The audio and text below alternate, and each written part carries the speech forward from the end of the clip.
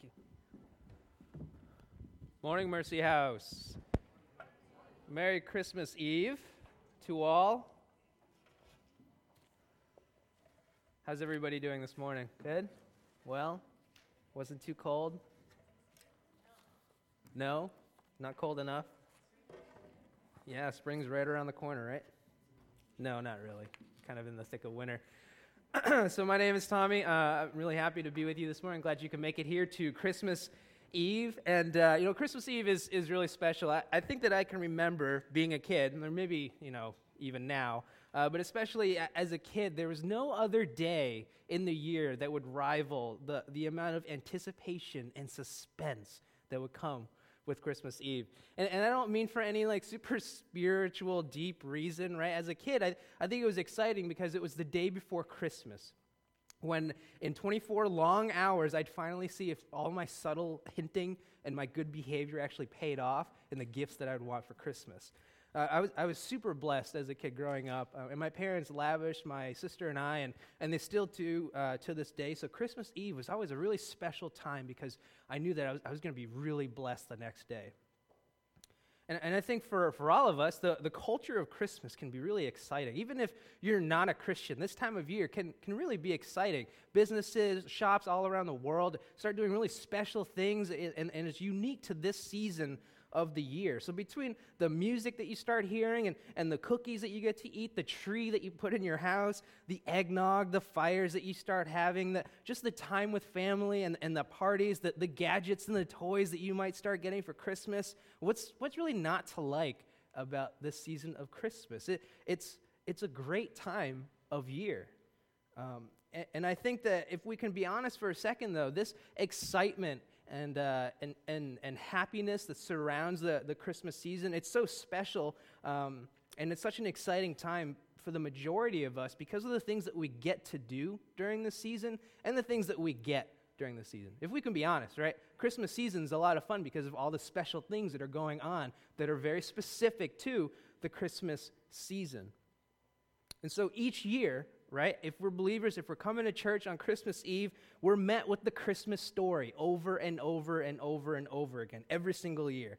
And I'd imagine, if we can be honest, if we can continue being honest, that the amount of daydreaming at church on a Christmas Eve service probably surpasses daydreaming on any other Sunday throughout the year, right? Because there are so many beautiful distractions on this specific day before Christmas. I know as a kid, I was looking out the window, daydreaming about all the toys I would have the next day, and the eggnog, and the Christmas party later on that day. I mean, there were lots of things that would have my brain distracted from the Christmas story. And so, nevertheless, the story of what has happened and what will happen is still told every single Christmas Eve. Each Christmas, we're met with the Christmas promise by God.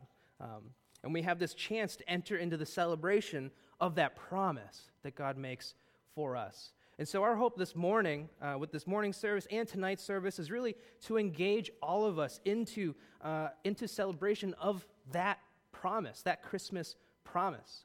And this isn't meant to condemn us or make us feel bad if we enjoy other aspects of this season. Look, there are lots of parts of Christmas that are good and awesome and really, really great to get caught up in and to enjoy this really special season. So this isn't just a campaign to put Christ back into Christmas for the sake of just religiosity, right?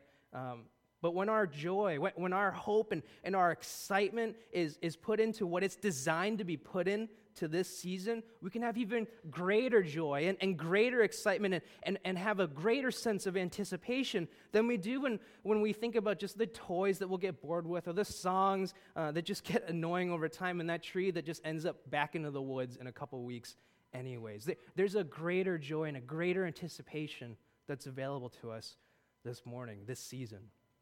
And so to do this, we're going to go back. Right? Most Christmas Eve services start with the birth of Jesus because that's what Christmas is all about. But this morning, by that long text reading, you'll see that we're actually looking even further back at the birth of another person. And not even the birth of that person, but kind of the story behind his birth, focusing on the story of this man named Zechariah. And so Zechariah, as we'll see, he's told a Christmas promise. He's given the Christmas story just like we are today. And I think what we'll see is whether or not does he celebrate in it or does he not celebrate in it? Where is his heart as he's told the Christmas story, kind of like we are this morning? So let me say another prayer for us, and we'll jump into the text. God, thank you for this season, Lord. Thank you for the joy that we get to have and the fellowship and just what the season has meant for each of us and our families, Lord. I pray that this morning, as we look at your word, that you would reveal to us a greater joy than just the trinkets of tomorrow, God. That you would build our anticipation and our hope into your promise and your Christmas story. And we love you, God. We pray these things in Jesus' name. Amen. So the beginning of the passage, starting in verse 5, it's going to be on the screen behind me. It says, "In the days of Herod, king of Judea, there was a priest named Zechariah of the division of Abijah.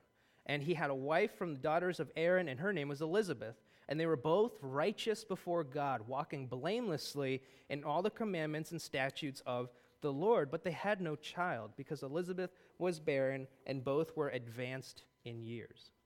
So advanced in years there means they're old, right? So that's like the politically correct saying of, you're really old. And we start off here, we get a glimpse into who Elizabeth and Zechariah are. But when you look at this text, it's significant because there's been 400 years between the last time we hear God speaking to Israel. And this is the beginning of the gospel account. So let that sink in a bit. If we've had any type of relationship with God, I think we've probably experienced some dry seasons with the Lord, right? Perhaps we felt kind of distant from God or haven't felt his presence in prayer or reading his word. We might be in a season like that right now, but it would never really compare to the complete silence that Israel experiences that lasted 400 years. We're talking generations of families. But despite this silence, we see two faithful followers of God, Zechariah and Elizabeth. And Luke describes them as being righteous before God and walking blamelessly in all of the commandments and statutes of the Lord. Zechariah and Elizabeth aren't just cultural followers of God. They don't just wear the t-shirt and kind of say the right things and are at the right place at the right time. See, their life is marked by an impeccable spiritual discipline and obedience to all that God had commanded to their great-great-great-great-great-great-grandparents, right? That's the life of faith that they're living out. So how many of us, right, how many of us can say that we follow the commandments blamelessly? Not a lot of us, but they could, right? Zechariah and Elizabeth followed the commandments blamelessly. And so we have this little insight into kind of where they're at spiritually and religiously, and it's looking pretty good for Zechariah and Elizabeth. But we're confronted with this problem. And this problem is that even in their faithful obedience to God, Elizabeth was barren. She couldn't conceive a child. And this would have been a very painful reality for them to face every single day. Because during this time, a child meant having a future. It meant being taken care of in old age, but then also being able to pass on your family name and your legacy. Your very future would be in your children. But for Zechariah and Elizabeth, they couldn't have this. And they were getting old, and their future, their legacy, it was looking pretty bleak. But even in this, as they were experiencing this pain, they continued to be faithful to God. Even with this heavy sadness that could so easily for them brew up resentment and bitterness toward God, they didn't allow that to happen, and they continued to trust and to follow God. So I think the one truth that we can extrapolate from this is that faithful obedience to God, even a blameless obedience to God, does not in and of itself create solutions to worldly problems. It doesn't create solutions to worldly problems because there's no contractual agreement where God says, if you follow me, I'll give you children, I'll give you a future, I'll give you comfort, and I'll give you safety here on earth, right? That's the agreement. You follow me and I'll give you all of those things. There is no contractual agreement like that. And Zechariah and Elizabeth get this. And we see that because they continue to devote their lives to God despite being given a child, something that they long for, something that they want, something that in a worldly sense they need to survive, but they're not given that, but they continue to worship and follow God. And what they demonstrate in a very godly way is a faithful obedience that is mutually exclusive from their physical circumstances. Completely mutually exclusive and not connected at all to their physical circumstances. And that's something that we can look up to today because it's something that is not easy to do. The reality is that just like Zechariah and Elizabeth, we too are often faced with circumstances and scenarios that cannot be resolved by anything in our own power, right? We're met with these circumstances. And whether it's by us trying to use just brute problem solving or maybe intense religious devotion, no matter how much of those two we combine together or do exclusively, there are circumstances that we cannot change by our own power. And we might encourage, obviously, to continue in our spiritual devotion, and we'll challenge ourselves as a church to grow in our obedience and our faith, but it's never with the stipulation that such behavior can get us anything more out of God than just God himself. That's not something you'll ever hear preached here at Mercy House. Blessings, good things, they're not purchased by God or purchased from God. They're not bought from God. So my 2-year-old daughter, she doesn't do anything to deserve food, shelter, toys, or fun times, or anything that we give to her. She'll never have to earn those things from us as her parents. There's nothing that she actually could do as a 2-year-old to compensate me for the ways that we provide for her. Nothing she could do could make her deserve being taken care of as our daughter. And so when we talk about spiritual devotion and faithful following of God, we don't do those things so that we can indebt God to us or to earn blessings from him. See, this is what it means when James says in James 1:17 that every good gift and every perfect gift is from above, coming down from the Father. So any gift, any blessing, any good, wholesome thing that we ever receive always has been and always will be an unmerited, gracious gift from God. That's what a gift is. That's what grace is. Receiving something that you just don't deserve or can't even deserve if you tried to. And Zechariah and Elizabeth, they're about to experience some pretty serious grace. So going on in the passage in verse 8, while he was serving as priest before God, while he was serving as priest before God, when his division was on duty, according to the custom of the priesthood, he was chosen by lot to enter the temple of the Lord and burn incense. And there appeared to him an angel of the Lord standing on the right side of the altar of incense. And Zechariah was troubled when he saw him, and fear fell upon him. But the angel said to him, "Do not be afraid, Zechariah, for your prayer has been heard, and your wife Elizabeth will bear you a son, and you shall call his name John. And you will have and you will have joy and gladness, and many will rejoice at his birth, for he will be great before the Lord, and he must not drink wine or strong drink, and he will be filled with the Holy Spirit, even from his mother's womb. And he will turn many of the children of Israel to the Lord their God, and he will go before them in spirit and power of Elijah to turn the hearts of the fathers to the children and the disobedient to the wisdom of the just, to make ready for the Lord a people prepared." Zechariah is chosen by lot, which basically means there's a lottery system. And in this lottery system, he's chosen to have one of the greatest honors available to a priest. And at this time, there would have been 20,000 other priests serving in the temple, and Zechariah is chosen at random, right? So chosen at random to enter into an incredibly exclusive area of the temple to burn incense and pray in the presence of God himself. This is a very big deal. It's literally a once-in-a-lifetime opportunity for Zechariah. So if you want to talk about anticipation and excitement, right, like this is it. Hundreds of people would be waiting outside, and they're kneeling, and their hands are out in prayer, and they're waiting as Zechariah goes into this place, and there would be, thank you for the water, there would be complete silence all around, and the entire temple outside would just be waiting, They would be prayerful.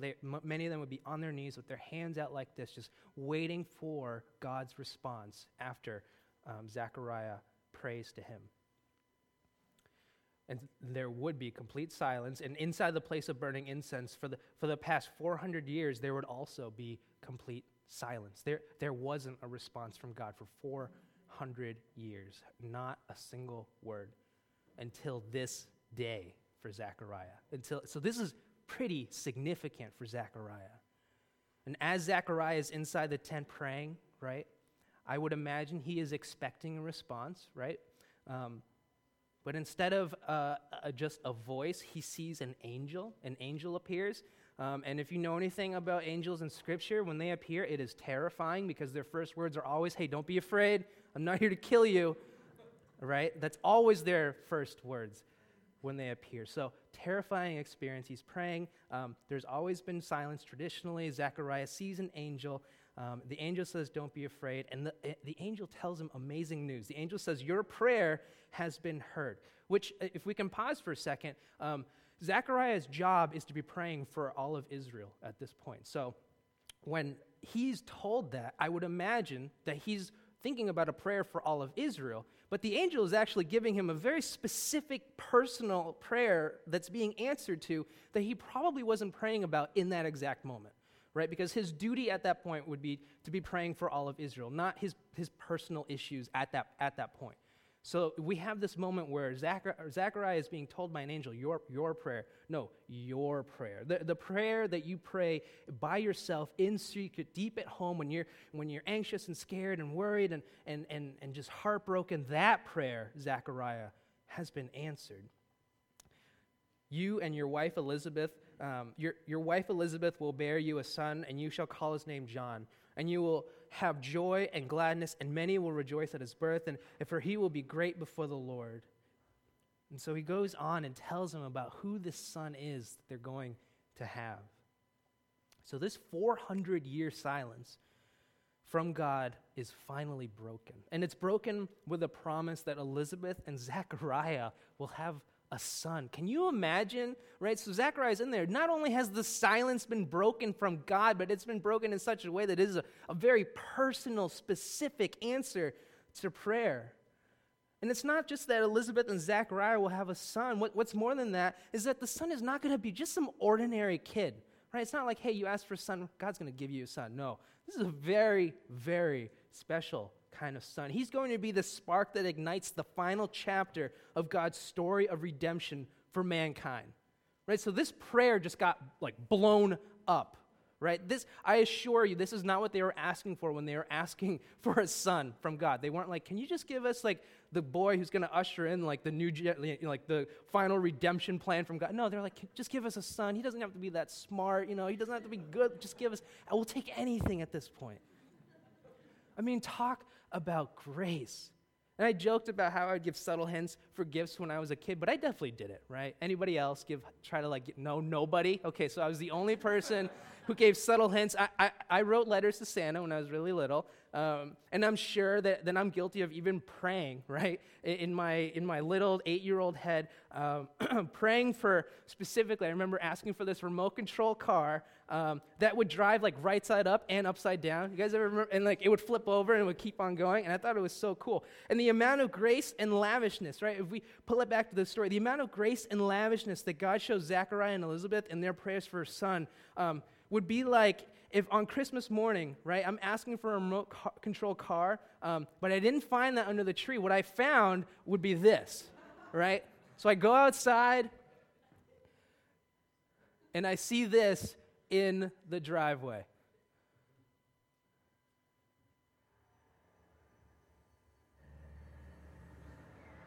All right, so this is a Bugatti Chiron, and this is a world record video showing it's 0 to 400 kilometers per hour back to 0. That's 250 miles an hour.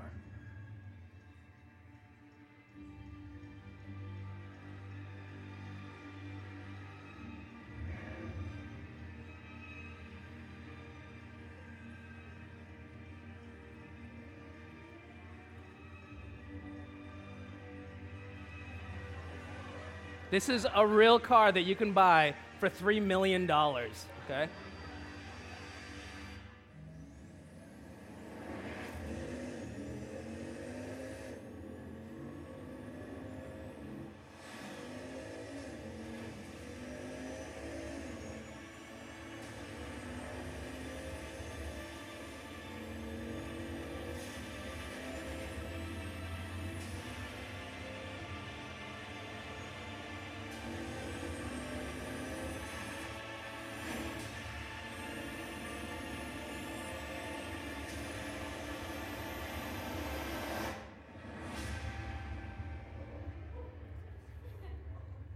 I could watch that video all day, just like on loop and on repeat. The overwhelmingness of getting that when I asked for an RC car starts playing into the excitement, just the sheer grace that's being poured out on Zechariah and Elizabeth when they ask for a son and they're being told what they're actually going to be receiving. Zechariah and Elizabeth asked for a son just to love and to continue their family name and their family legacy. What they're getting, right, is a son that would prepare the way for the Savior of the world that was promised since the beginning of time. They didn't get it because they were really religious, because they were really obedient, or they were really faithful. This is not a story that says, hey, they were blameless, so look what they got. This is not they made Santa's list, so this is what they got on Christmas morning. No, this is God's grace being poured out onto them to bring healing and change in an area of their life that there was no other human remedy or ability to resolve. No other way to fix the problem. Does that sound familiar to any other themes in Scripture? Being given a solution that no man could come up with? I mean, it's the gospel. If you've been with us this past semester going through Deuteronomy, it's been the story of God showing us grace by transforming our hearts and making us right with Him, not as a result of religious piety or intense devotion to Him, but as a gift of His grace when we believe in His word, when we believe in the gospel, when we believe in His promise to us. So for Zechariah, as we look back in the story, how do you think Zechariah responds to this gospel, this promise, this news? Let's look. Verse 18, and Zechariah said to the angel, how shall I know this? For I am an old man, and my wife is advanced in years. And the angel answered him, I am Gabriel. I stand in the presence of God, and I was sent to speak to you and to bring you this good news. And behold, you will be silent and unable to speak until the day that these things take place, because you did not believe my words, which will be fulfilled in their time. And the people were waiting for Zechariah, and they were wondering at his delay in the temple. And when he came out, he was unable to speak to them, and they realized that he had seen a vision in the temple. And he kept making signs to them and remained mute. And when his time of service was ended, he went to his home. And after these days, his wife Elizabeth conceived, and for 5 months she kept herself hidden.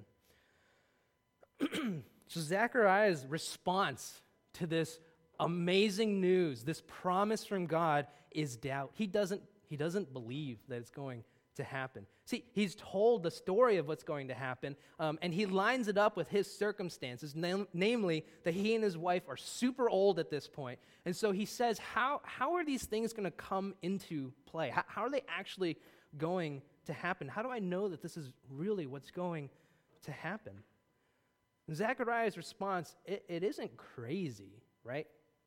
It's actually pretty reasonable. Remember that even though Zechariah is religious and he's actually a priest, so he would be one of the most religious people at this time, Israel hasn't heard a peep from God in over 400 years. 400 years. So if he's met with this crazy experience, he has no frame of reference personally for hearing from God. When Zechariah hears from God, it's not something that him or Israel is used to at this point. They've just heard stories that have been passed down from generation to generation to generation to generation about how God used to interact with Israel. But that's what they are to so many in Israel at this point, including Zechariah. Just stories. Stories that have been told to them by their parents' parents, and their parents' parents' parents. And I think on Christmas Eve, we might find ourselves in a very similar place to Zechariah. And we're reminded of this promise that is tied to the birth of Jesus, that sin and death would ultimately be defeated in this tiny little baby that is born on Christmas Day, that our relationship with our Creator would finally be restored through this little baby, and that we'll one day live in perfect union with God for all of eternity in this new kingdom because of this little baby on Christmas Day. So when we're told these things, and I'm not an angel, but we might be met with the same response as Zechariah, which is, how can these things be? How could this little baby bring that much significance into the world? Zechariah was a follower of God. He was obedient to God. He read his Bible. He would pray daily. He was a full-time minister of the gospel, a pastor of the people. But when God reminded him of God's promise to redeem mankind, he didn't believe it. He's being told the promise, and Zechariah is like, I don't think that's going to happen, God. I think what we see here is that religious obedience and law following do not immunize the Christian from faithlessness. Let me say that again. Religious obedience, no matter how strict and perfect the law following, no matter how flawless it is, it does not immunize us as believers from faithlessness.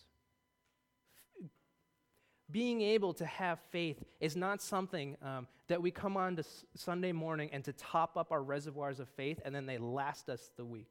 Faith is something that is done moment by the grace of God. It is sheer dependence on God in order to have faith. And so the irony is that everything in Zechariah's life as a priest would be pointing toward this very thing that God is telling him is going to happen. But in this moment, his personal faith doesn't go any further than his religious actions, and he doesn't believe. Christmas is a time that we're reminded of a promise, and that promise is that Christ would bring reconciliation for all of us. But part of that promise hasn't been fully played out yet. And as much as Christmas is about looking back at Christ and the work that he's done on the cross, it's also about looking forward to the final work at the end of time when Jesus fully defeats sin and death once and for all, and we're finally brought into his kingdom. That's the whole promise.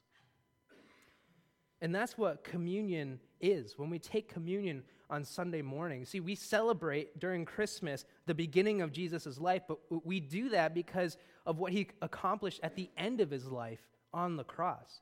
So on the night that he was betrayed, he took bread and broke it, saying, "This is my body broken for you. Do this in remembrance of me." In the same way, after dinner, he took the cup and said, "This is the covenant of my blood. Do this in remembrance of me as often as you drink of it." I think the question for us is, where are we at in regards to the promise this morning, the Christmas promise? My challenge for all of us is that it's not too late for us to hone our joy and our anticipation into the promise of Christmas. I'm not saying don't enjoy the fun and the fellowship and the gracious gifts that we'll receive or that we'll give, but I think like Zechariah, we're confronted with news of something far, far more exciting and joy-producing than just trinkets and eggnog.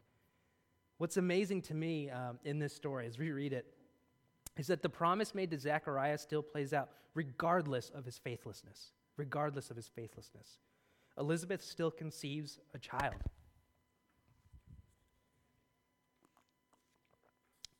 And they're old, right? So remember, like, they're old. They conceive a child. It's a miraculous thing that happens. Another thing that happens that is crazy to me is the angel's response to Zechariah's doubt, right? So this stuck out to me. I've read this a lot growing up in the church, but as I've looked closely and studied it this week, it's significant. So when Zechariah asks, how could this happen? How could this even happen? The angel answers him by saying, "I am Gabriel. I stand in the presence of God, and I was sent to speak to you and to bring you this good news." And so Gabriel seems a little bit annoyed almost with his response, and as respectfully as I can put it, he kind of responds with a little angelic attitude, I think. So he goes, "I stand in the presence of God," which is probably the highest level of credential you can flash on anybody. It's like, I stand next to God, and he told me this to tell to you. But then what he does is he makes Zechariah mute, right? Which is basically like saying, hey, why don't you sit the next few plays out, buddy? Before you say anything else, I'm just going to stop you where you're at, and why don't you just watch as things unfold? So joking aside, right, Zechariah is given even more grace. He's given even more grace. See, this good news, this gift, is not contingent upon his reaction or his faith. This wasn't a test like, if you believe in this, it will happen. No. The angel comes and says, this is going to happen. Regardless of what you think, whether you doubt or you're excited, you're on board or you're not, it's going to happen. This good news is a gift, right? And God effectively sidelines him to make this point very clear that he has nothing to do with this story that's unfolding. So let's read on this last section, and we'll finish out for the morning. Verse 57. Now the time came for Elizabeth to give birth, and she bore a son. And her neighbors and her relatives heard that the Lord had shown great mercy to her, and they rejoiced with her. And on the 8th day they came to circumcise the child, and they would have called him Zechariah after his father, but his mother answered, no, he shall be called John. And they said to her, none of your relatives is called by this name. And they made signs to his father, inquiring what he wanted him to be called. And he asked for a writing tablet and wrote, his name is John. And they all wondered. And immediately his mouth was opened and his tongue was loosed, and he spoke, blessing God. And fear came on all their neighbors, and all these things were talked about through all the hill country of Judea. And all who heard them laid them up in their hearts, saying, what then will this child be? For the hand of the Lord was with him. I'm going to skip his song. Elizabeth's due date arrives as promised by God, and we've got this miraculous birth, right? The first of a couple in this book. But we have this exciting time for everybody who's involved. So their relatives are rallying around, their neighbors have heard about it, and they're all excited as well because of the fact that it is such a tangible display of God's mercy on Elizabeth and Zechariah. And it comes time to name the boy, who should be by default named Zechariah, just like his father, because of the tradition of doing so at this time. It's also how the family name would be passed on into the next generation. But Elizabeth insists that the boy's name should be John, which is what the ordained name by God was revealed to her and to Zechariah. And so when the people hear this, they're like, that doesn't make any sense. You should name the boy after you. This is what you've been praying for. This is what you've been asking for a boy to carry on your name. And so they signed to John, which is funny because he's not deaf. You guys ever read that? So he must be like really frustrated during this 10 months. He's like, no, I can hear you. I can't speak to you, but still, they're signing to him, and they're asking him, what should his name be? Is your wife crazy? And so John asks for a writing tablet, and he does something that's incredibly significant. He takes the tablet and he writes down, his name is John. His name is John. And immediately, right, he's no longer mute, and the first words out of his mouth are praise and worship of God. Something happens in those 4 words as they're written down on a tablet. Zechariah, he has this beautiful moment of repentance here. A beautiful moment. We see this amazing transformation happening in his heart from a cold, doubtful heart to just a warm, heart-filled moment of faith for Zechariah. See, by communicating that the baby's name would be John, it does 2 things. It does 2 things. One, it affirms what God had said in his story, his prophecy. So it affirms that God's story was true. Right? That he's giving credit to God for this story that's being played out in his life. And the second thing that it does is it's actually an act of great sacrifice to himself, as he quite literally gives up his own personal legacy for the sake of God's story and God's legacy. What he's saying through this is saying, yes, God, your will be done at any cost, even giving up the one thing that I hoped and longed for. Our son is your son, to do whatever you will with him. My future and my legacy mean nothing when compared to the awesomeness and the glory of your legacy and your story. So the gift that you're giving us, we want to give it back to you, and we're going to name him whatever you want us to name him. Zechariah, he gets this second chance to put his faith in the story of God, and he nails it out of the park with 4 words. His name is John. And what happens?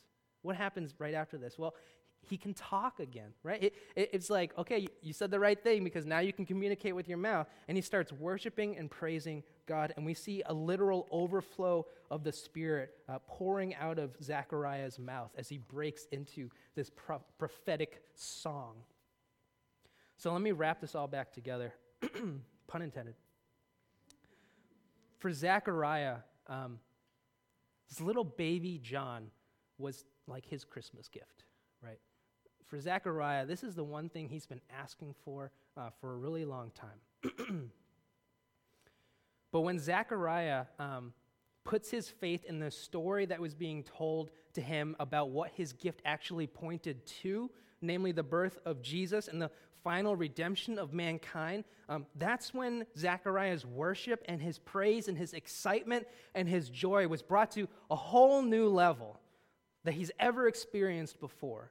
So he thought probably if he got a son, this would be awesome, right? And when he sees what that son is connected to as the larger redemptive story, I mean, he breaks out in song, quite literally. So tomorrow, as we enjoy gifts, I think that we should enjoy them, that we should appreciate them. And Zechariah was obviously super excited and happy to finally have a son, to have a baby to hold in his hands, to nurture, to love, to take care of, to raise up. It was the one thing that he, maybe subtly hinted at wanting for decades, and he finally gets it. But like Zechariah, let's look beyond our gifts and our trinkets of fun, right? And let's look at the imperishable, perfect gift of Jesus Christ that all of creation has been begging for since the fall of man. Not just hinting to for a couple decades or maybe the past year, something that all of creation has been yearning for since the beginning. In a moment, we're going to have communion, so you can come up and you're going to form 2 lines and you're going to go out to the sides and circle back to your seats, and you can do that at your own time. Remember that this is something that we get to celebrate because of the birth of Christ, which is something we get to celebrate tomorrow.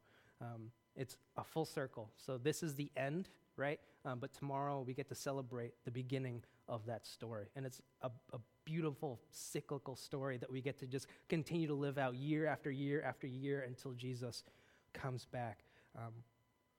So regardless of what gift or present you get, if you're a believer in Christ, this is the best present we will ever receive, ever. And it's a gift, right? So we come down, you don't have to do anything for it. You put your faith and your trust in Jesus, and you get to put your hands out and you receive it as a gift. So I encourage you to do so. If you have questions, there will be Robert will be in the back and some other people. If you want prayer for anything, today's the day to do that as well.